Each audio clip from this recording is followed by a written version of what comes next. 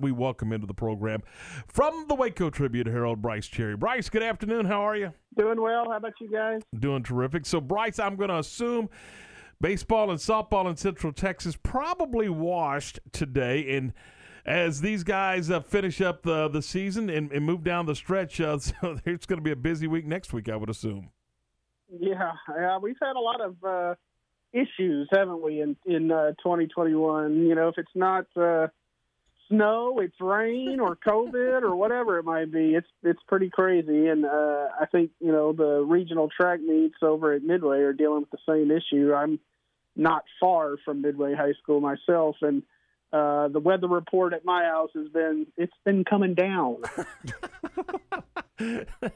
You mentioned regional track. How does that affect? I'm going to assume if it's not too terribly bad, they'll run in the rain, but if there's lightning, obviously they have to stop.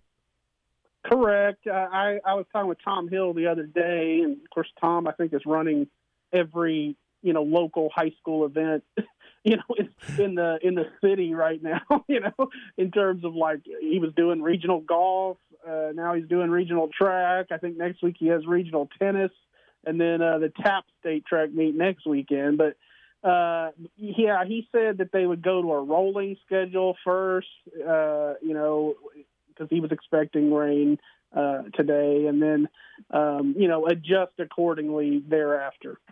Probably eliminate some prelims, maybe.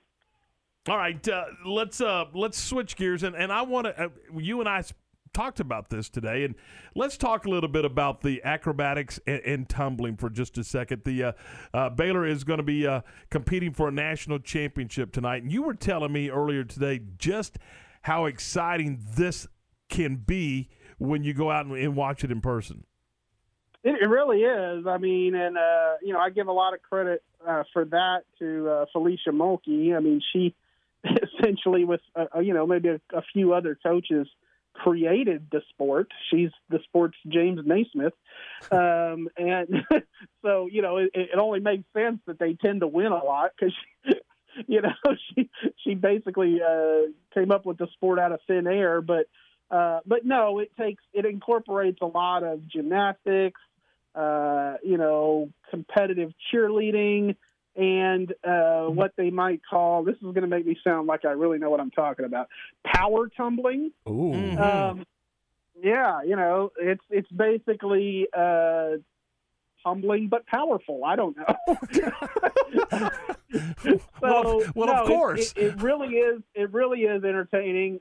Coach Fee got me to come out several years back to cover a match, and once I did, I was like, okay, I'm our acrobatics and tumbling beat writer now, because you know, it really is entertaining. And it's kind of, I will say this, if you're coming out for the first time, stick around to the end. You know, if you think, oh man, this is not quite, you know, as exciting as I thought, it's backloaded. Okay, the best stuff is at the end.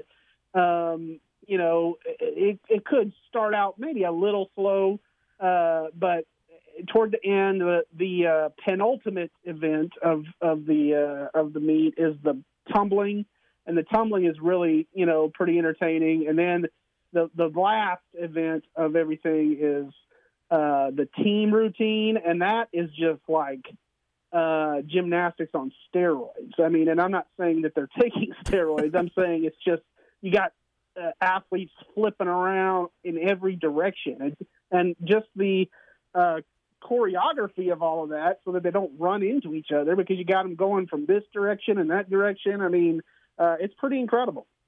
I was hoping to get an example from Jerry Hill tomorrow on this, but we'll work on that later.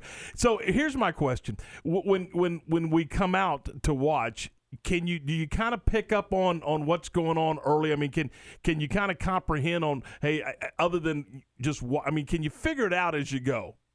Yeah, so they've done a really smart thing with this sport, and they've been doing this, I think, really since since I've been coming out, which is several years now, and they continue to do it because I think they realize that probably at every meet there's somebody that's new watching it for the first time. And so before every event, which there are 6 of them, they have a little description, you know, a little video that J-Mo did, where he explains kind of, and it's real short. I mean, it's not long, but it just says, okay, now we're going into the acro event, and what the judges look for here is, this, and this. And so, yeah, you are able to kind of follow along. And I think just like if you watch gymnastics, during the Olympics, and you may not know that much about gymnastics, you're able to go, ooh, she wobbled, ooh, she fell down, that's not good, and it's the same thing, watching this deal. And they really are incredible athletes. The bases, who, the ones that lift up the other girls in the pyramids and such, are some of the strongest athletes I've ever seen, honestly, just for their size and stuff. I mean, they're lifting a human being over their head, so that's pretty impressive. Brice, so word on the street is if Baylor wins tonight and they beat Azusa Pacific, you and Jerry Hill y'all got some special dance moves? So this, yes, I guess so. Fee, I'll just put it this way: you can't say no to Fee. She's like really nice and really sweet, and a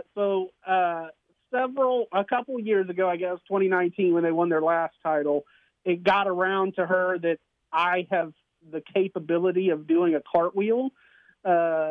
Even despite being an overweight 47-year-old man, I am, I'm sort of like John Belushi. I'm nimble for my girth,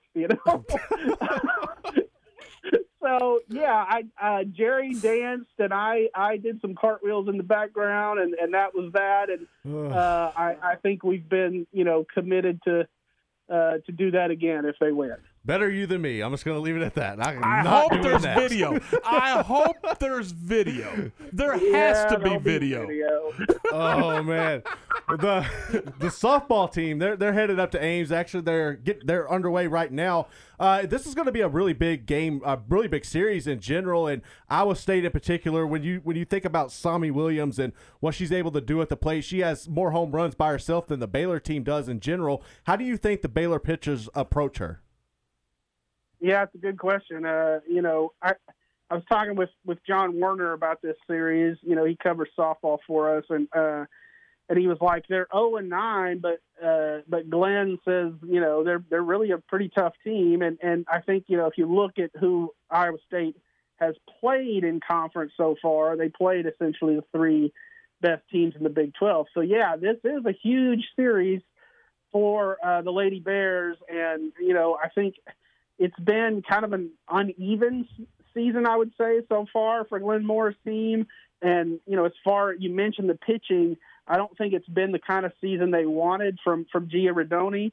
So, this is an opportunity for her, I think, just like, Baylor baseball, and talking with them yesterday about, these are challenges, but they're also opportunities. So, they really do need to go and probably win this series if they want a legitimate chance of making an NCAA tournament. And on the softball side, they've got a busy and huge week next week, and it all starts with the number one team in the country in Oklahoma coming in for a midweek doubleheader. Yeah, they postponed that thing a couple weeks ago, and I'm sure they would have liked to probably just postponed it to 2022 because those Sooners they mash the ball, don't they? I mean, they just hit like home run after home run. And our editor at the Trib is a big OU fan and a big softball fan, and he's been griping about they don't have enough pitching. And it's like, dude, do you need pitching if you're hitting 10 home runs every game? Exactly. I don't think they've lost a game as far as the last time I looked. So, when you're number one, there's not many more places. Yeah, when you're number one, there's not many more places. Where can you go? I mean, So right. Yeah. Baseball wise, you mentioned Coach Rod's team. To me, this is a monumentally huge series. Is that a word? It is now. This is an important series, a road series for the Bears. Yeah, I think in past conversations that we've had, we've talked about, the Bears potentially needing to win a series that maybe they weren't supposed to. And this is an opportunity to do that. They also have a series later on at Oklahoma State, which would be another one of those. I think, series like K-State at home and OU at home, I think, you kind of expect Baylor to at least take 2 out of 3 in those series. But this is a chance if you're able to go out to Lubbock and get a series win against a very, very tough Tech team, that to me probably solidifies your NCAA tournament chances. I saw a projection earlier this week by D1 Baseball that had Baylor in the field, but had them as one of the last 5 teams in the field. So they're right on that bubble. And, I think a series win, in Lubbock would firm that up a lot. Brice, Coach Drew and them have added another grad transfer, James Akinjo from Arizona. What do you know about him, and how do you see him transitioning and fitting into this team? No, I don't know much. I mean, just other than, what I've seen from his stats, he looks like an experienced scorer who can shoot the 3.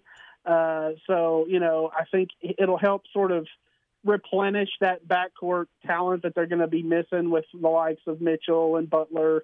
I think, ultimately I expect Matthew Mayer to be back next season, and one of the focal points of the offense. But if not, then you have, Akinjo there as, like I said, an experienced guy, an all Pac-12 type talent, because, he has made the all-conference team for Arizona. And Arizona, we know what kind of basketball program they have. They've produced quite a few pros over the years. So a pretty good get for Scott Drew's team. All right, Brice, go limber up, buddy, because here it comes. Thank you. I'm sure you guys will be watching with bated breath. Oh, there's no doubt about it, brother. No doubt about it. You better hang a 10. You know what I mean?